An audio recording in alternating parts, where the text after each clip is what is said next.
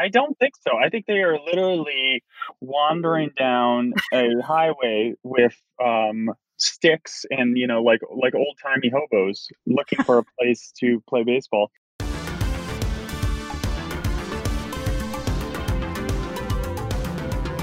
Hey there, welcome to Hot Takedown, the show where the hot takes of the sports world meet the numbers that prove them right or tear them down. Today is July 21st, 2020, and I'm Sarah Ziegler, the sports editor here at 538. Joining me in New York City is senior sports writer Neil Payne. Hey, Neil. Hello, Sarah. How are you? Good. How are you doing? I'm good. I've got baseball fever. Yeah, I know. This is going to be exciting. We get to finally talk about baseball as it's actually happening and not just as a hypothetical, probably. We hope. Yeah. I'm from a hypothetical, probably. Well, right.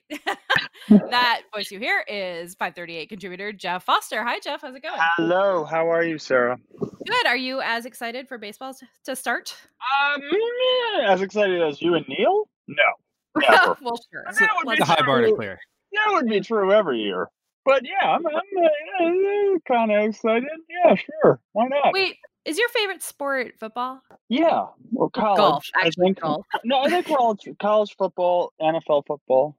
But yeah. Well, you're maybe in luck after like a sort of contentious weekend of players tweeting #we want to play at the NFL. For not having any safety or health protocols in place. On Monday, the league and the union agreed to daily testing, so the training camp can begin in a week. Training camp for the NFL begins on July 28th, and they didn't have a COVID testing protocol in place. Wow. Yeah. So, I mean, who needs a plan? Getting their leadership from? Who's signaling this? It's kind of mind-boggling. I mean, we all sort of thought, all right, I didn't think that the NFL would have it figured out before the other leagues, but I thought they had enough time to at least adopt what the other leagues were doing and, have something in place so there was a possibility for playing. And that I don't understand how that didn't happen. It would almost be like if another country showed you how to open schools and you just ignored it and did nothing the whole time and then tried to open schools. It would be like that kind of scenario, right? Let's just talking about hypotheticals. Yeah, I mean, just, off the top of your head. On today's show, baseball is back. Almost. Maybe. We hope. We'll preview what to watch during MLB's 60-game season that starts Thursday. We'll also be joined by soccer writer Bria Felician to take us through some of the highlights of the NWSL Challenge Cup and what we can expect going into the semifinals. And finally, we'll have another special guest join us to take a deep dive into data with our rabbit hole of the week. Major League Baseball's abbreviated 60-game season begins this Thursday when the world champion Washington Nationals take on the New York Yankees. And what happens after that? Who knows? There are a lot of opinions out there right now on how all of this is going to go. Jake Mintz and Jordan Schusterman of The Ringer talked about several possibilities for the story of the 2020 season on their Baseball Barbecue podcast, including this option. What if the Astros win the World Series? In some ways, it would be perfect. Because it's like, this season is such a shanda. It's such a joke as is. It's such a mess. It's made so many, it makes so many people uncomfortable. It's made so many, all of it is so screwed up. And like everything about the country and like, there's so many things that this would top it all off. Right. Like it would be very 2020, right? It would be very apropos if the most hated team in baseball emerges victorious after this tournament sprint we're about to have. So the messiness of how this season got going with the bitter contract negotiations and the many positive cases and, the concern about whether we even should be doing this, that's all fair. But does it really feel like the season is a joke, Jeff? Or do you think we won't care about any of that once teams start playing? Both. I think it's both. I think the whole way this has gone down is obviously a joke, and I don't think we know the long term. We discussed on a previous episode about what this means for two entities, the players union and the owners have to renegotiate later. But yeah, it was ugly. It's a joke. It's a joke still in a certain respect with regards to the Toronto Blue Jays. Are we calling them the Toronto Blue Jays? I don't even know. Buffalo Blue Jays. Where Yeah, have they decided yet where they're going to play? I don't think so. I think they are literally wandering down a highway with sticks and like old timey hobos looking for a place to play baseball. But I think ultimately, I don't care. I don't think any baseball fans cares. I think we'll be very happy to have something to distract us and to entertain us. And look, baseball is very tribal. Just look at you two guys.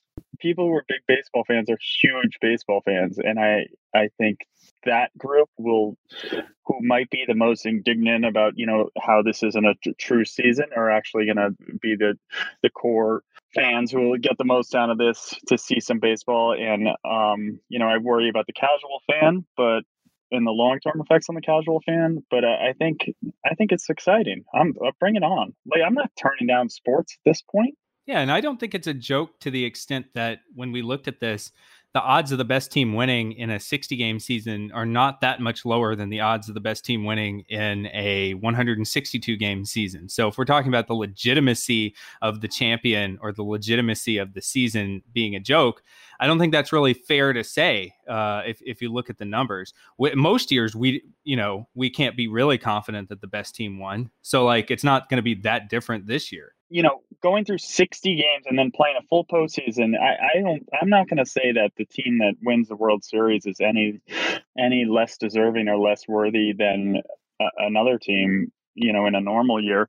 But I think certain people will do that. But I do feel like it's the kind of thing that's forgotten over time. Right. I mean, I don't think it's a joke in terms of the real baseball value of it. It will be different, and that is true. And there will be, I mean, I think the wild card is even dumber this year, given that no teams will play each other from any other divisions within the same league, which is just very stupid. Yeah, the strength of schedule and the weird unbalanced schedule is creating some very odd differences between teams that I think will not necessarily appreciate until the end of the season, depending on how it works out. So for instance, if you're an average team and you played the Minnesota Twins schedule, that's Sarah's beloved Twins, you would have a 522 winning percentage. Whereas if you're an average team and you played the Baltimore Orioles schedule, you would have a 475 winning percentage. So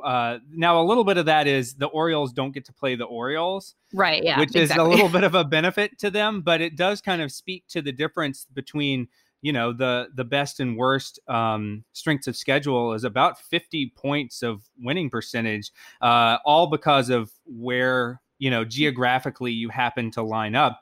Yeah, I mean, but let's be honest. If the Twins make it to the playoffs with that easier schedule, they're just going to lose to the Yankees in the first round anyway. So what even difference does it make?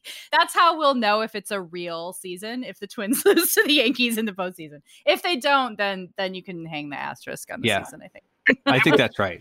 I'm grateful that, well, I don't really care, to be honest, because I'm kind of a nihilist these days. But if that the Red Sox and the Cubs have already broken their streaks, because that would have been pretty funny if they broke it this year. People would have been like, "Nah, did you break it?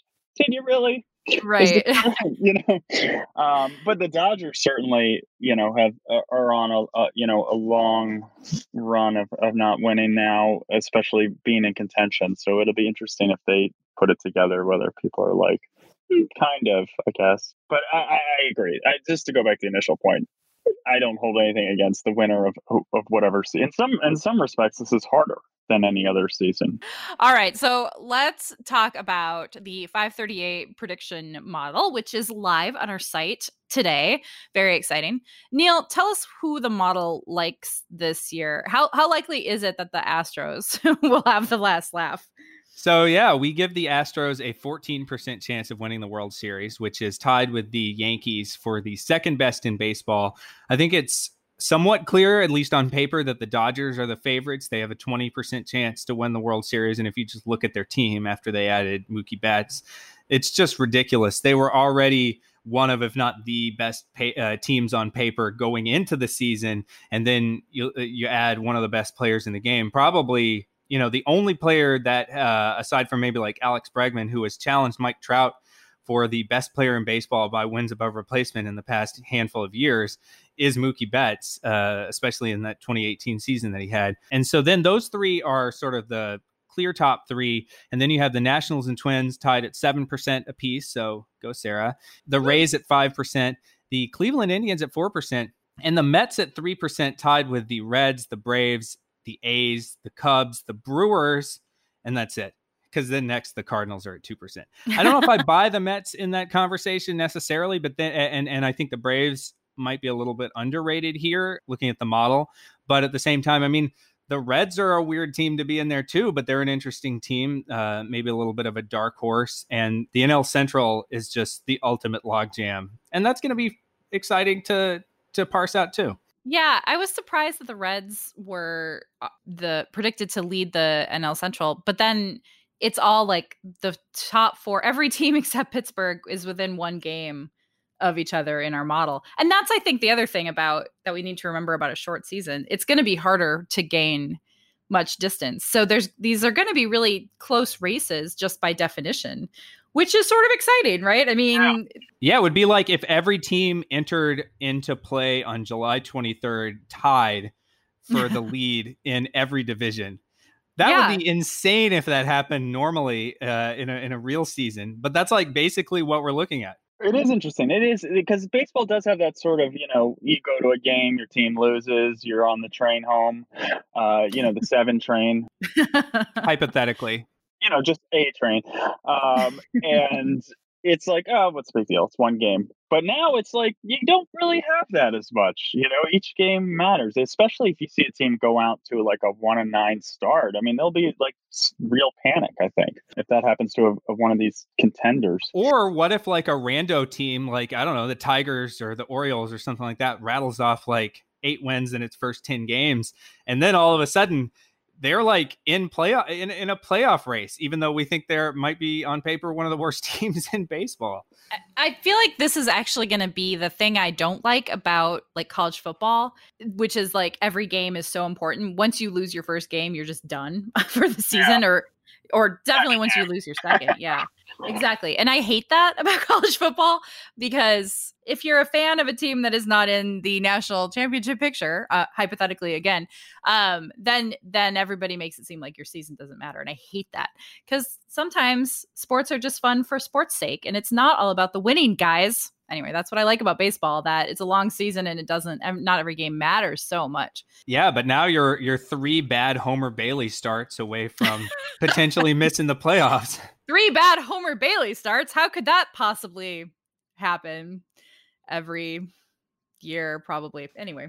Neil, I'm surprised that the model is still relatively high on the Nationals. I guess the thinking is they just get better when they lose star players in the middle of their lineup. I mean, it's held up so far. I was a little surprised by that too, because I thought they would maybe take a little bit of a step back with Rendon. But you have to also remember all of the players that they have coming back, including Juan Soto, who I think at age 20 last year had a 400 on base percentage.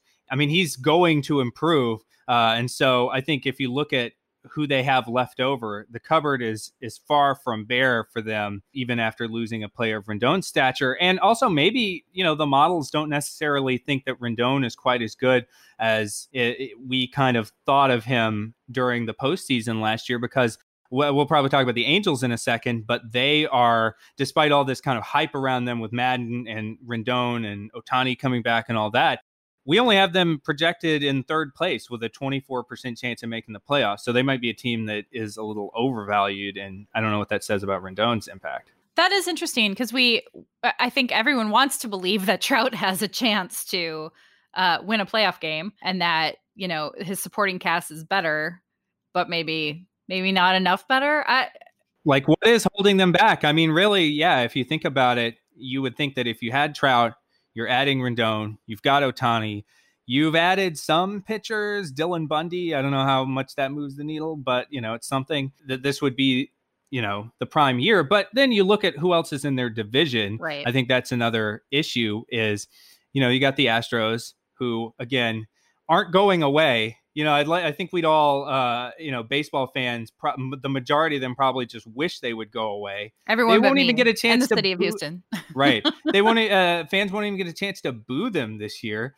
But then, you got the A's. I mean, the Rangers are at least kind of interesting. And then if you're in the AL West, you flip it around and you got to play the Dodgers, a bunch of times. Yeah, I don't know. I think that it's a little disappointing to see that the odds of Trout making the playoffs again are so low in our model. But again, who knows? Maybe we're overly down on them. Yeah.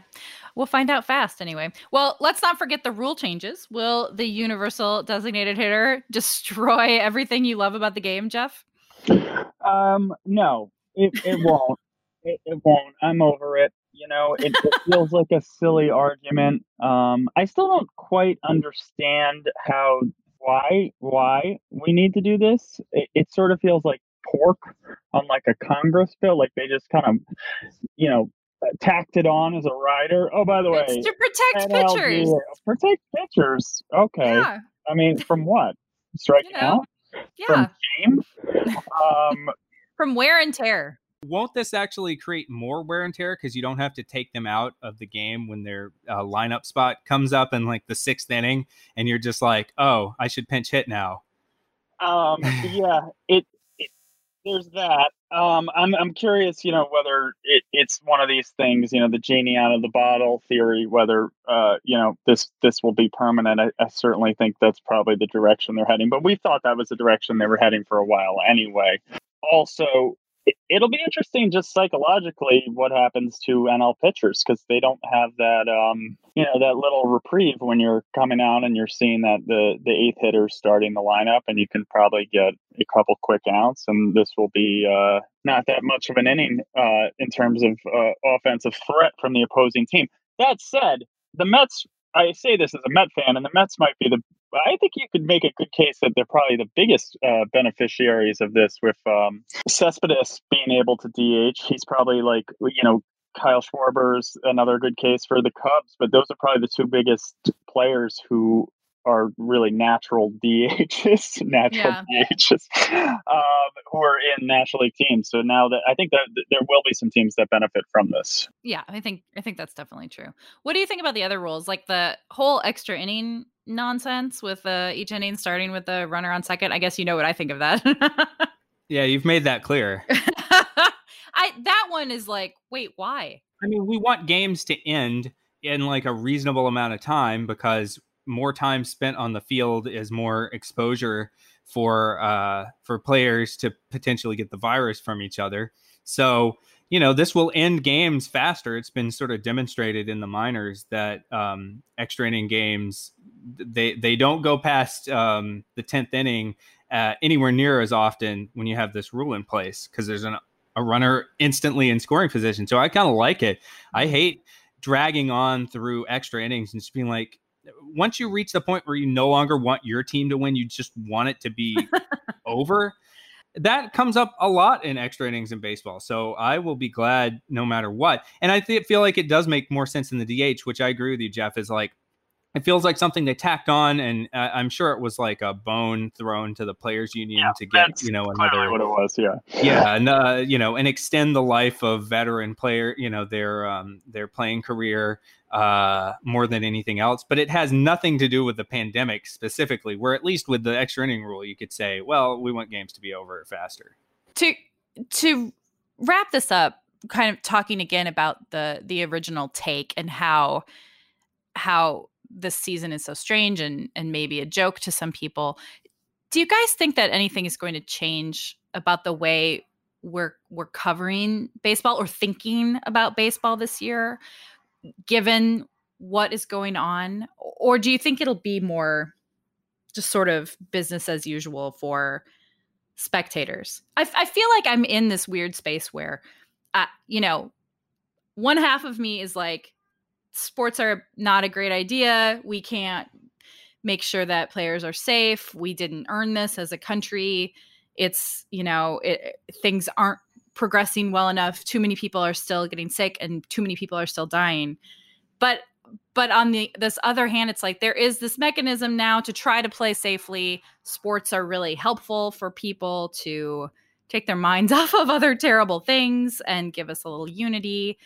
And I feel like I'm existing in that dual space right now. I don't know how you guys feel about that. Yeah, no, I agree. I think that the answer to your question, though, I think really depends on it. I mean, this is sort of a non-answer, but it really does depend on how this plays out. I mean, we've already seen a lot, almost way more than you would even expect, of baseball players test positive for coronavirus, and then how that unfolds, and really, do they dodge a lot of these potential looming landmines, for the amount of ways this can go wrong?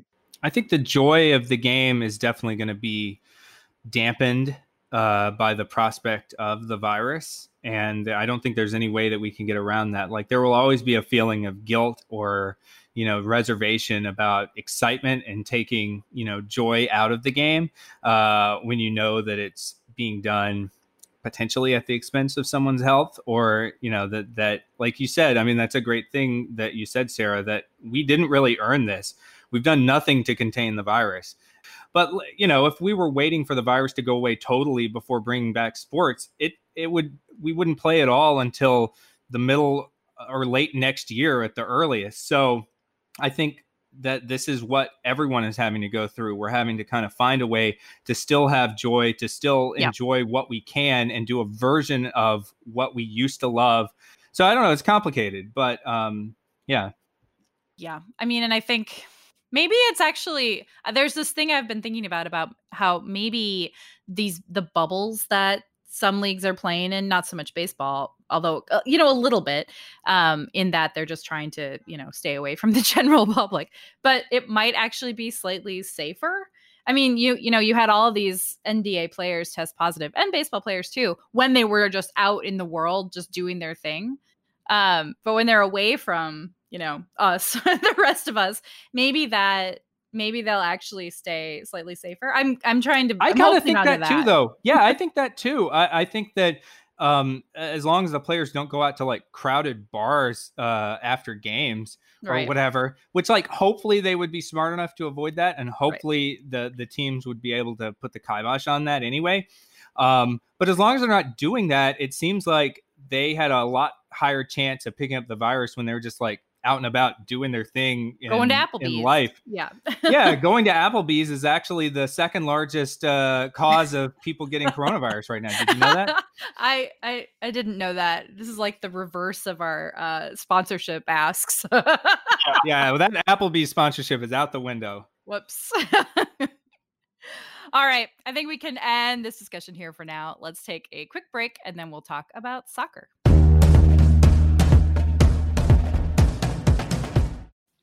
But first, Hot Takedown is brought to you this week by Allbirds. Stress has been at an all-time high this summer, which has made it important to find little things that make you feel more at ease and to find bigger ways to be of service to others. Coming together to protect the things we care about, including the planet we all share, is why Allbirds is on a mission to leave the planet in better shape than we found it. Allbirds makes shoes from premium natural materials. Their products aren't just comfy and purposefully designed, but carbon neutral as well, thanks to sustainable practices like offsetting their carbon emissions. Allbirds is also a B Corporation, making the environment a stakeholder in their business. Allbirds knows we can create a more sustainable future, but only if we hold ourselves accountable. Their hope is that one day soon, shoppers will compare carbon numbers at the mall like they do nutritional labels in grocery aisles. That's exactly why Allbirds measures the carbon footprint of all its products and lists it on every pair of shoes, socks, and undies, so you can make an informed decision about what kind of footprint you're leaving on the planet. I love both my pairs of Allbirds shoes. They're stylish, even when there's no one to appreciate the fun colors other than my cats. And they're comfy and light, even when I am trying to stay active. With Allbirds, feel confident knowing you're wearing a product that's doing right by your feet and the planet. Learn more about their sustainable practices and find your pair at allbirds.com today. The National Women's Soccer League is well into the knockout phase of its Challenge Cup, a month-long tournament that is taking place in lieu of the NWSL's 2020 season. The semifinals are tomorrow, Wednesday, pitting the Houston Dash against the Portland Thorns and the Chicago Red Stars against Sky Blue FC. Then we'll crown a champion in Sunday's final.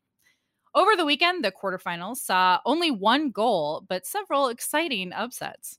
So to help us talk about all things related to the Challenge Cup, we are so excited to welcome 538 contributor Bria Felician. Hi, Bria. How are you? I'm good. Thank you for having me. Yes, it's so great to have you on. You wrote a fantastic piece that's up on the site right now, 538.com, about the Houston Dash and the sort of underdog mentality that they took with them into the Challenge Cup.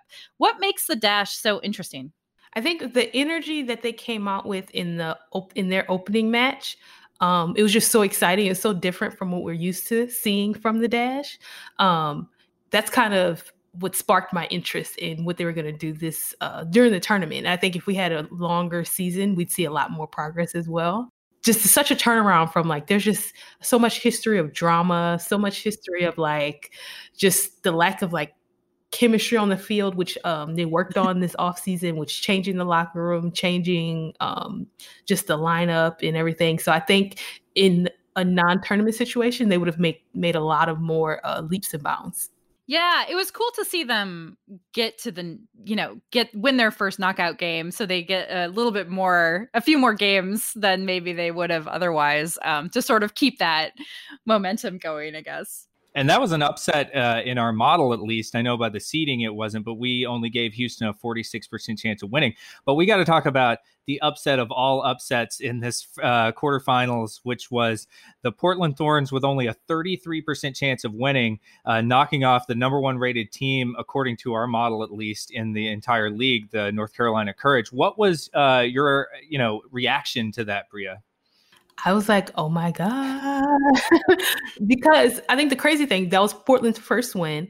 They were the only team in the quarterfinals to score a goal. Britt Eckerstrom is like that goalkeeper. I was just like, the whole time I was just like, oh my goodness. So I think that was everyone's reaction. I think a lot of people dislike North Carolina for a lot of reasons, but it was still shocking as well because they are by far the most like chemistry fit, like successful team in the last few years. But also I think because of that, they played so much, like their starters played so much that they did look kind of like tired and gassed. So that's the most exciting thing I think that happened in the quarterfinals.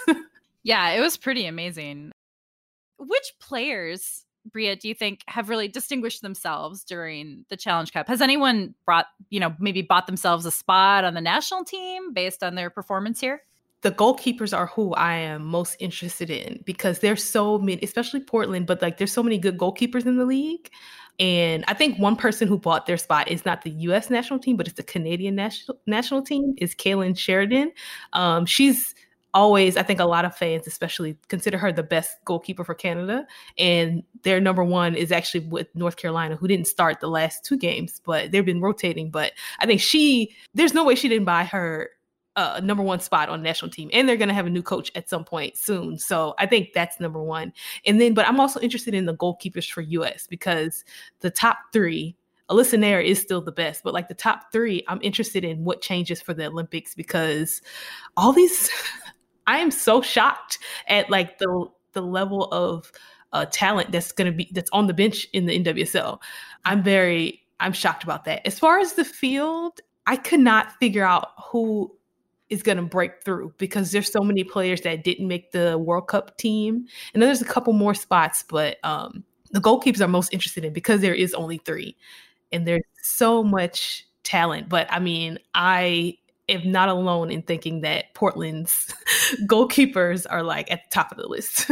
And speaking of the U.S. national team, one of the other themes has been just kind of that interplay between the national team and the NWSL, because like Rose Lavelle, She only played 30 minutes in Washington's loss to Sky Blue FC. And the coach just basically came out and said, like, look, I would have loved to have played her more, but we were under orders not to do that. How do you think the league and the national team have kind of handled these competing concerns, and what's kind of the future of that dynamic? Does this friction continue kind of throughout the Challenge Cup? I think it does, because I think it's complicated in terms of like the players decided to work with the national team, like the fitness coach, to decide on like their minutes and their minutes restrictions. But the reason it was, there's so much more like complications than like 240 characters will allow. But the reason there's such a strong reaction is because of the national team involvement in the league, and just feeling like there's different levels. And it kind of feeds into why Houston feels like the underdog, because they don't have any national team players. And like, who is in charge? Is it the national team or the NWSL? And there's been talks of, for the longest time, of like how that divide is going to happen through ownership that is not U.S. Soccer, but through the actual owners of the NWSL teams as well. So I think it doesn't go away quickly, but there's a lot of reasons for the uproar about Roosevelt not playing, especially because of how great of a player she is. And then you point to Andy Sullivan, who that's a good example, but I didn't want to bring it up because I'm so sad she got hurt. But I was looking forward to her getting back because she missed out on the World Cup roster. But I think I'm kind of in the space where like my sense of time is thrown off. So I don't really know when things would change, but I know that it is so complicated and complex. But I can understand the frustration of like, who's in charge? Are the national team players the most important players in the league? Because the league is not the national team like feeder, and also the national team isn't playing this year. So yeah, I can understand the complexities of it all, but also can't tweet because it's like, it's only 240 characters. I can't get my point across. Isn't that what Twitter's for? That doesn't stop a lot of people. Well, so the semifinals are tomorrow. What are you looking forward to watching in the semis? Do you have one team that you're like thinking will make it through, or what are you expecting? I have no expectations anymore. I just hope for a goal, because penalties are very stressful for me. So just having to watch, just thinking about it is so stressful. So I'm hoping for some goals. Honestly, I would like to see like Houston and Sky Blue kind of like, since we already have North Carolina's gone, why don't we just have a lot of fun? Especially the teams themselves have been through so much in the last few years, and the players. So I'm just kind of like, why not just upend everything? So yeah. And I'm just excited for some drama, but with goals scored. Always what you want. And those are the two underdogs. In fact, at our model, we give both Sky Blue and Houston exactly the same chance of winning, and they're both underdogs at 41%. So it's kind of weird how there's this symmetry between the two favorites, but then given the fact that there were so many upsets in the quarterfinals, maybe that just is a good thing for them, and they can kind of keep it rolling. I hope so. And I mean, if it does go to penalties, because there hasn't been any extra time, it's all about who has the best goalkeepers. And Jane Campbell for Houston is known to save penalties. And Caitlin Sheridan, who I've already like fangirled over, she is just so great. So, I mean, if it goes to penalties, which, I mean, I guess as a supporter of the underdog momentum, I guess that'd be fine, because they would kind of be above. But then Alyssa Nair I wasn't surprised at her saving the penalties because of what she did in the World Cup last year, which another stressful time. But isn't it hard to believe that was just a year ago? Like, that's mind-boggling. Yeah, it feels like a decade. Yeah. Well, we can't end without talking about the big NWSL news from yesterday. Well, or that leaked yesterday, but I think is actually coming out today, that Reddit founder Alexis Ohanian, better known as Mr. Serena Williams, is partnering with Mia Hamm and others to bring an NWSL team to Los Angeles. What does a move like that mean for the league? I think the biggest thing that stood out to me was the level of ownership and investment from like the tech industry, but also all these actors and like all these former players, so many women. I think that, I mean, the growth, because we've been talking about this for like a long time and the growth is finally happening. But I think the way it's happening is, one, could be a model, because I'm still kind of shocked. Because I mean, I didn't know, I knew about the team coming and like one of the owners, but I didn't know the level of ownership. And I'm like, Natalie Portman is so cool. Yeah, Natalie Portman, that was out of the blue to me. That seems so cool. I think there are many different levels to reason I'm excited. Of course, LA, because of the media market, and I think that is only a good thing, but also the influencers, I think just everything about this signals growth. Yeah. And it's exciting to me to have more teams, another place for the goalkeepers to go and shine and not be on the bench. So I think, I don't know, I'm kind of excited. And I do want a team here in Atlanta, but I'm willing to wait if it's kind of this level of investment, because I think this is always what fails women's sports, is like when there's an investor who kind of is like, I think this is going to happen quickly, or I kind of want a quick return on my investment, which it just always takes time. And I think I can tell by reading Meg Linehan's reporting at the Athletic, who I'm a big fan of, but I think reading that, you can tell everyone is just so excited and they care so much. And I think that is such a great tone. One good thing in 2020. Yeah, that is our one bright spot in 2020. Absolutely. Well, I think we can leave this here for now. Bria, thank you so much for joining us. I'm so hyped right now for the semis tomorrow. I'm ready to go. Come on, Dash. Thank you for having me. I'm like, you have me excited too. And I'm like, I haven't even had coffee yet, so that's a real sign. Yeah. All right, we'll be back in a moment for our rabbit hole of the week. But first, Hot Takedown is brought to you this week by DraftKings. Now is the time to celebrate. Football is finally back, and DraftKings, the leader in one-day fantasy sports, has millions of reasons why you should be excited. To kick off the football season, DraftKings is giving new users a free shot at a $1 million top prize, with a total of $3 million up for grabs for this Thursday's football contest. Getting in on Thursday night's single game showdown is easy. All you have to do is download DraftKings using promo code HOTTAKE. Draft 6 players from the season opener, stay under the salary cap, and see how your team stacks up against the competition. Plus, new users who sign up today on DraftKings using code HOTTAKE will receive a free shot at the $1 million top prize with your first deposit. Nothing adds to the sweat of watching the game like having a shot at $1 million payday. So download the DraftKings app now and use code HOTTAKE. For a limited time, new users can get a free shot at the $1 million top prize and $3 million in total prizes. Don't miss this extra special Week 1 bonus. Enter code HOTTAKE to get a free shot at the $1 million top prize with your first deposit. Again, that's code HOTTAKE, only at DraftKings. Make it rain. Minimum $5 deposit required. Eligibility restrictions apply. See DraftKings.com for details. At 538, we often find ourselves falling down various rabbit holes of data. Some lead to stories, some don't. We end each week's show with one of these descents, the Hot Takedown Rabbit Hole of the Week. This week, we are delighted to welcome 538 visual journalist Anna Wiedeker. How's it going, Anna? Hello. Hi, Neil. Hi, Sarah. So good to have you on the show. Thank you. So you just published an amazing story up on our site right now about how endurance athletes and specifically long distance runners are kind of adapting to a world that is not holding marathons or ultra marathons because of the coronavirus.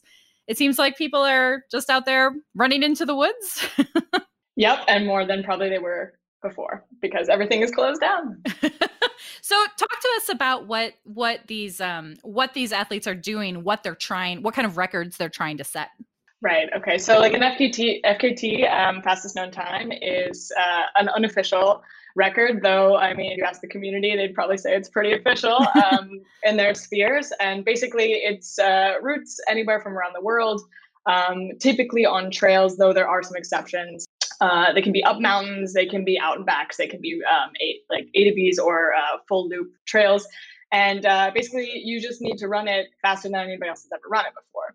So that means, if there's already a record standing, you have to beat that record, whether it's 8 hours or 2 days or 46 days. It can be a number of types. I'm sorry, 46 days? I like that range. 8 hours to 46 days. Yeah, like I said, it's an endurance sport, so all of the crazies are in there too. So yeah, that's kind of the gist. Does that make sense? Yeah. So what sort of trails are runners using to do this? What kind of routes are we talking about? Yeah, so like I said, they're typically on trails, so maybe in national parks or in wilderness areas, as opposed to road. Many are on classic trails. I wrote about that in my piece. So the Appalachian Trail, which goes from Georgia to Maine, 2,000 something miles.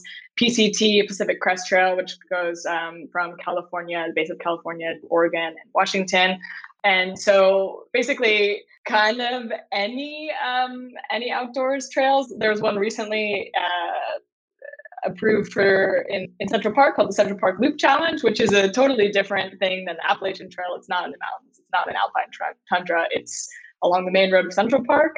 And the challenge there was just to see how many laps this guy could run from the opening time of the park, which is 6 a.m. until the closing time, which is 1 a.m. So it could be anything. Yeah. And how many laps was that?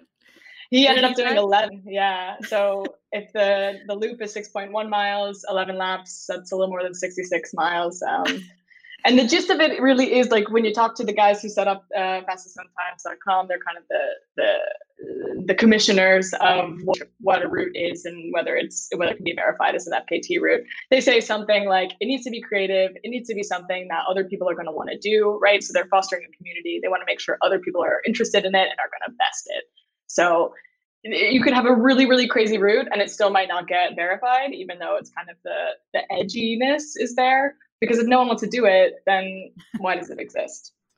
Now, speaking of that record keeping, how does one go about recording a fastest known time and then getting it put onto the website that other people can try to break it? Like, what's the process there? Right. Yeah. So, there's a couple ways. You can, of course, submit a route without submitting, your actual recording of your run. So you could say, like, I know this route is really cool. I've already scouted it.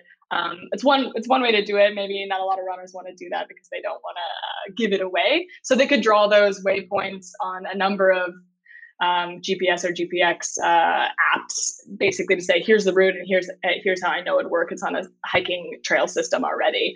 The other way to do it is, of course, to attempt the route.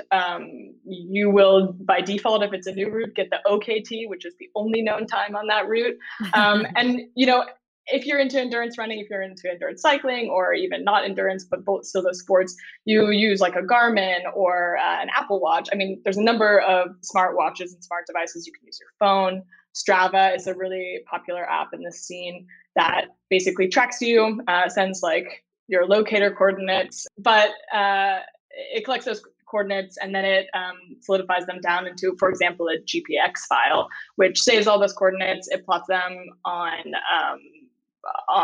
a map, and then you can just send them in. I love the idea of an OKT. I feel like I must have set an OKT at some point, just walking around, nobody else has tried it. I don't know. There's a lot of jokes about that in the sphere. It's like, well, I know I have the OKT from my couch to my sofa or my couch to my refrigerator during quarantine or whatever. but like for real. You're like, yeah, but I haven't been outside, so that's good. Yeah, exactly. Well, so Anna, the kind of impetus of your story is that there have been like a lot of fastest known times this year, right? So how many more are we seeing now than we would just in a normal year? Right. I mean, if we have data going back to 1985, but I think like what really put FKTs on the map was in 1999, the guys who commissioned basically the sphere now did an FKT on the John Muir Trail in 1999, and that was kind of the first one that set it all off. And we're talking just like a couple a year, maybe a couple dozen a year. Once we got to 2018, let's say in June of 2018, we were looking at 56 FKTs, just 56 in that month, which is not a lot. I wouldn't say that like, oh, it's a wild sport. 2019, it was 105 FKTs in the month of June. So, and I'm referencing June because a lot of them are done in the summer, right? If you're looking at altitude or some trails, you want to be doing them in the summer. So if we look at 2019, that's double. 105 is almost double. And then if you look at June of this year, 489 FKTs were done in June. Woo! So that's like 5 times as many. So we're looking at like exponential curve growth as opposed to your good old linear growth. And is this something that like marathoners are just kind of doing because they can't necessarily do the usual marathon schedule, or are these, just a mix of a bunch of different kinds of runners that have exploded the popularity? Yeah, I would say it's both, right? So I know from experience, all of my races this year got canceled. That is what Buzz and Peter, the guys who run the site, or two of the guys who run the site, said. They said they've been receiving a lot of submissions that say, hey, I was supposed to run the Boston. I was supposed to run New York. I was supposed to run XYZ, but I couldn't. It got canceled. So I did this, hands the X coordinates to them. So yeah, they're definitely seeing traditionally, more road race oriented people who are still in fit shape because they, things got canceled last minute. It wasn't like in January, all the races got canceled. It's definitely a different, I do think FPTs take a different skill set, and we can talk more about that if you're interested.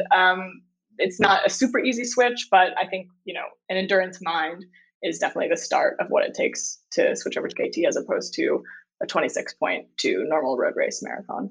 Yeah, that's interesting. That you're sort of teaching yourself a different skill too. If you were a more traditional marathoner to begin with, now having to navigate, big swings in altitude, that seems like that would be hard.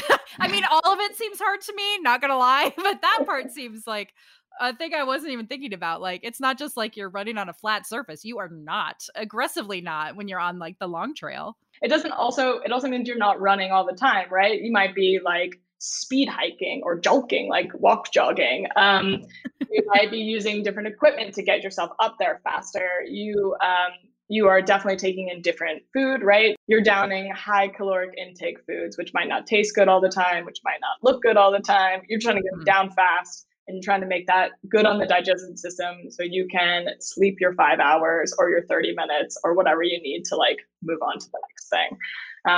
So it takes a lot of problem solving, let's say, especially if you're doing an unsupported one. You want to filter your own water. How long does that take? What tech do you bring? You're carrying all the stuff on your back. It's the gamut. It's a different beast. It sounds just horribly uncomfortable. I understand comfort is not the goal, but like, wow. But you can see how people who are stuck inside of, in lockdowns, you're like, you know what, I need an adventure. And I'm go do that. I'm going to mash up my Fritos and put them in water, and I'm going to eat that. Yeah. Well, that was what I wanted to ask you about next, Anna, was do you think that this sudden explosion because of the pandemic is sort of a runway for more, sustained growth going forward and, getting like sponsorships and sort of, some of the stuff that we see with traditional marathons coming to the world of trail running? Yeah, I mean, there's still already a ton of I think it's just not on a lot of people's radars if they're not interested in endurance sports. Red Bull has been sponsoring a lot of crazy for a long time about endurance. It's kind of their thing, right? Right. Yeah. You're right. That is the tagline. Crazy sponsor it. Yeah. No. They've been doing virtual stuff. They've been doing a lot of sky running, sky mountaineering. This is, that's that scene already. But yeah, Salomon, Hoka One, all these shoe companies, they're getting in on it. There's a lot of money in it. There's a lot of athletes that want, if you have a sponsor, you can also attempt different things. Those are the sponsors are going to get you out there, going to bring 3 pairs of shoes for you to switch out in when you're doing the AT all 2,000 miles. They're going to bring pacers. There's a lot of money and fertile ground to be made there. And of course, this year and last year, we saw a lot of this sub-2 marathoning, right? For the road races. Nike was behind that, these Vaporflies, all this carbon technology. it's a similar situation when you have a big sponsorship backing. You're able to get onto maybe more remote areas and remote trails. So, as you were looking through these FKTs, what was kind of the wildest trail that you saw that runners are attempting right now? So, right now there's a lot of good classic ones. I mean, my spectrum of wild, right? Because I've been looking at this for a while, is definitely different than everybody else's spectrum of wild, right? So Sarah Hansel just did a really awesome FKT on Nolens 14, and Nolens 14 is a really interesting route. It's in Colorado. It goes through 14 of the 14,000ers, so mountains over 14,000 in the Sawatch Range. And the interesting part of this route is it's capped at 60 hours. So if you go 60 hours in 1 minute, your FKT doesn't count. Oh, it's also not an FKT at that point.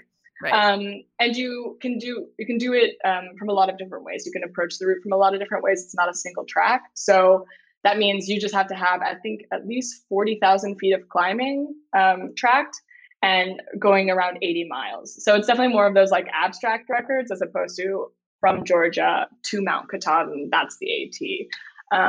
So she just did it in 2 days and 9 hours, which is crazy. That is bonkers. Yeah. There's another woman, Carla Molinaro. She's a sponsored athlete she's doing this route called Le Jog, which is from the southern tip of Great Britain, so Land's End, to the northern tip of Great Britain in Scotland, which is called John O'Groats. That's where it comes from. Anyway, naming of these routes is also a thing in itself. And it's 874 miles. She's attempting to beat the world record of 12 days.